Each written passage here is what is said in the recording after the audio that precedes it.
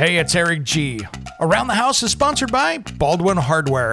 For 75 years, Baldwin Hardware has been known for its first-class quality and craftsmanship in door and cabinetry hardware. As an alumnus of the Baldwin Hardware Design Council, I can say I have seen the details and quality from design to the finished product. If you're looking for a new style and old-world craftsmanship, I can tell you there is only one Baldwin Hardware. Check out what would look great in your home at baldwinhardware.com.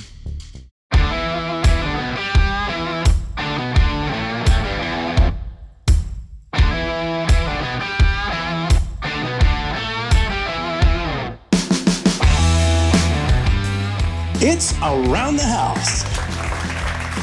When it comes to remodeling and renovating your home, there is a lot to know, but we've got you covered. This is Around the House. When it comes to heating and cooling and everything with building science, there is one person I lean on the most, and that is Ross Trethewey. Might have seen him on a little show called This Old House or Ask This Old House. We've got him here today. Thanks for joining us again on Around the House, my friend. Hey, thanks for having me, Eric. Excited to be here again.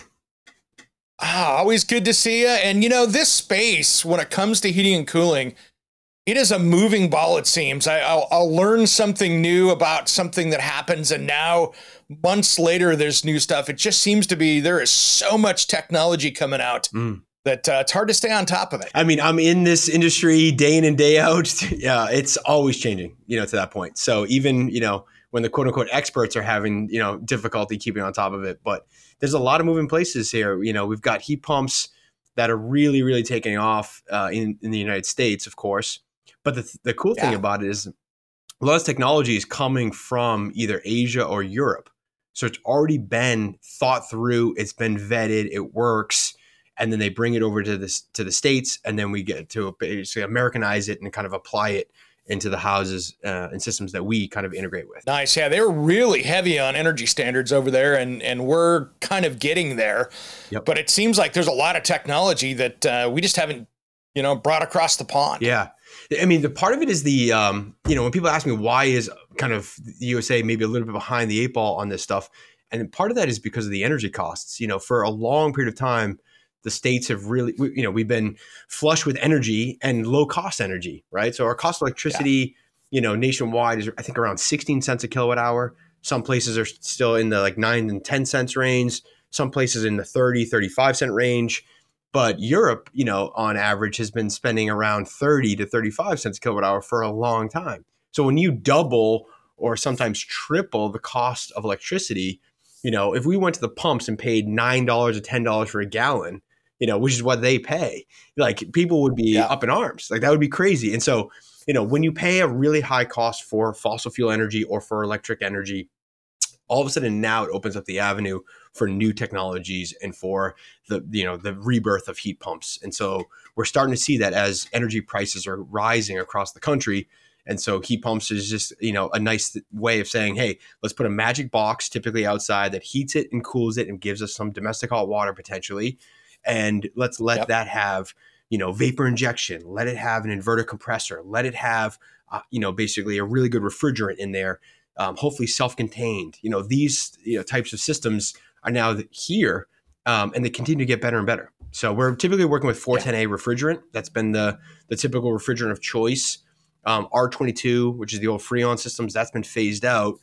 But 410A is already being talked about on the chopping block to be phased out. And then, so it's opening up a whole new avenue for new refrigerants that are more efficient and more environmentally friendly. So R32s, R290s, R744s, so these are all new refrigerants that are coming, and they all have their pros, they all have their cons. There's no magic box or no magic solution here, but they are, but it's great. It's great to see. Yeah, and so that's going to really translate into lower heating costs and cooling costs for people when they start buying into these systems, because as we get more efficient, that just saves more money. As long as we've got some rebates out there that help along the way, I think it starts to become pretty cost effective. That's right. Yeah. And so when you look at it, the cost of, let's say, propane, oil, or natural gas, if that's available to you, and you compare that to the cost of electricity with heat pumps, that the difference there is what I'm always interested in. Because in some cases, in most cases, heating with heat pumps with a COP of 3 or 3.5, or even geothermal heat pumps at a 4 or 5, that's 300 or 400% efficient. There's no boiler out there that can get over 100% efficient, right? The most we can get is maybe 95, 96%.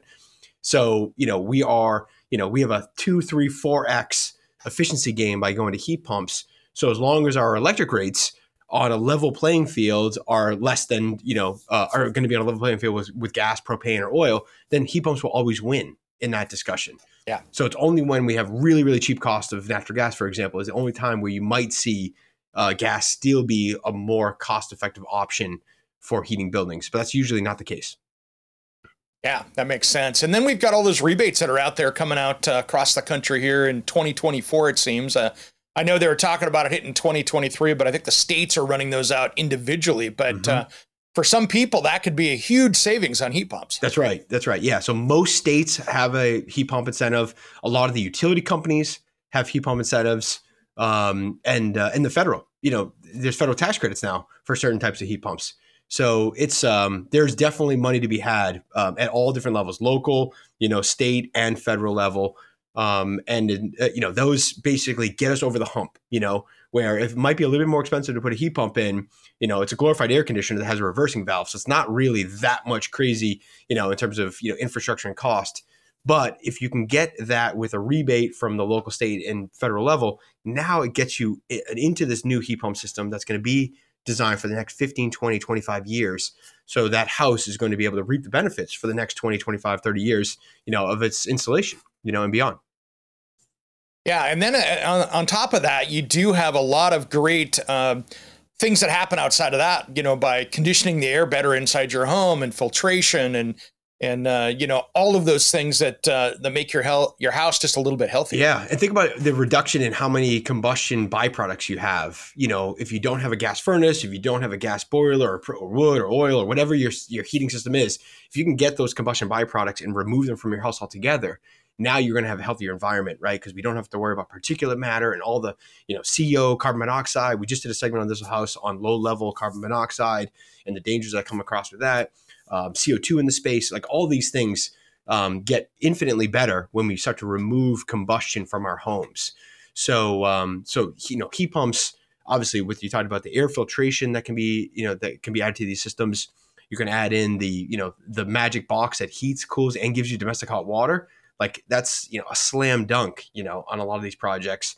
And then one of the things that we're concerned about, though, on the flip side, is making sure that these heat pumps roll out effectively. Right. We don't want to take an 1860s house that's poorly insulated, poorly air sealed, and then just say, oh, heat pumps are the magic box. Let's just throw it in there and off we go. That in a cold climate could be a failed experiment. And so we want to make sure that we're being, strategic about how the heat pumps are, basically installed across the country, especially in cold climates where you have a heating load that could be 2 or 3 times larger than the cooling load for the building.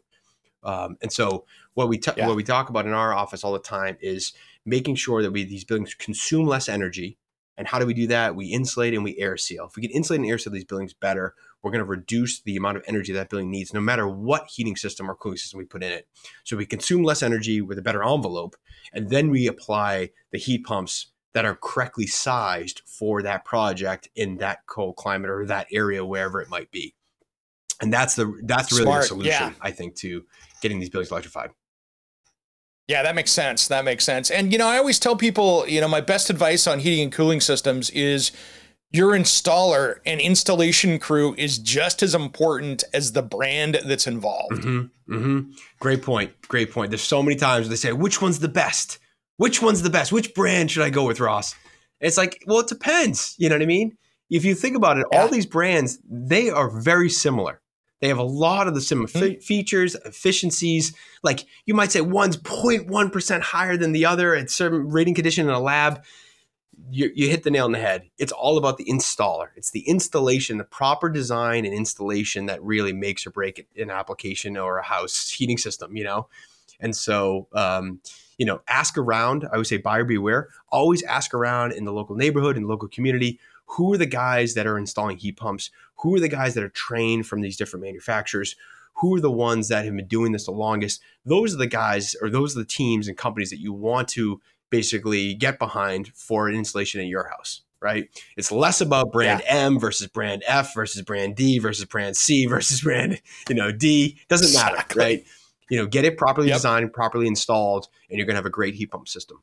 Man, that's great. Yep. Great advice. Ross, thanks for coming on today, brother. I appreciate it. We're out of time, but it's always great to see you. And where do people find those episodes that where you were just talking about, for instance? Yeah, so you can find us obviously on YouTube. This House, Ask This House, the channel's there. You could find me on Instagram, Twitter, and Facebook as well. That's at Ross Tret. Thanks for having me on, Eric. Always great to see you. Always great, my friend. We'll see you next time. Thanks for tuning in to Around the House.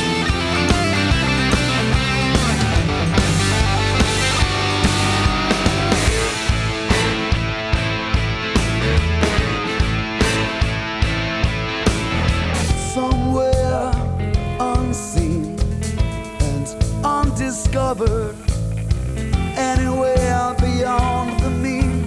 Life is a love song, let's be lovers. We're all over the radio.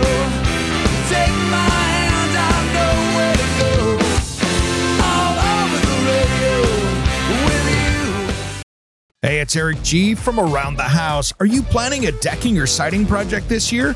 If you are, you've got to check out my friends at Millboard. Millboard is a completely different kind of composite decking and cladding that enhances outdoor spaces with enduring distinction. Hand-molded from the finest oak, it realistically mimics the natural grain and color of premium hardwood. If you're looking for something that doesn't look like plastic and instead real wood, check out millboard.com. Make sure and check out that interview we did just a few weeks back. That's millboard.com.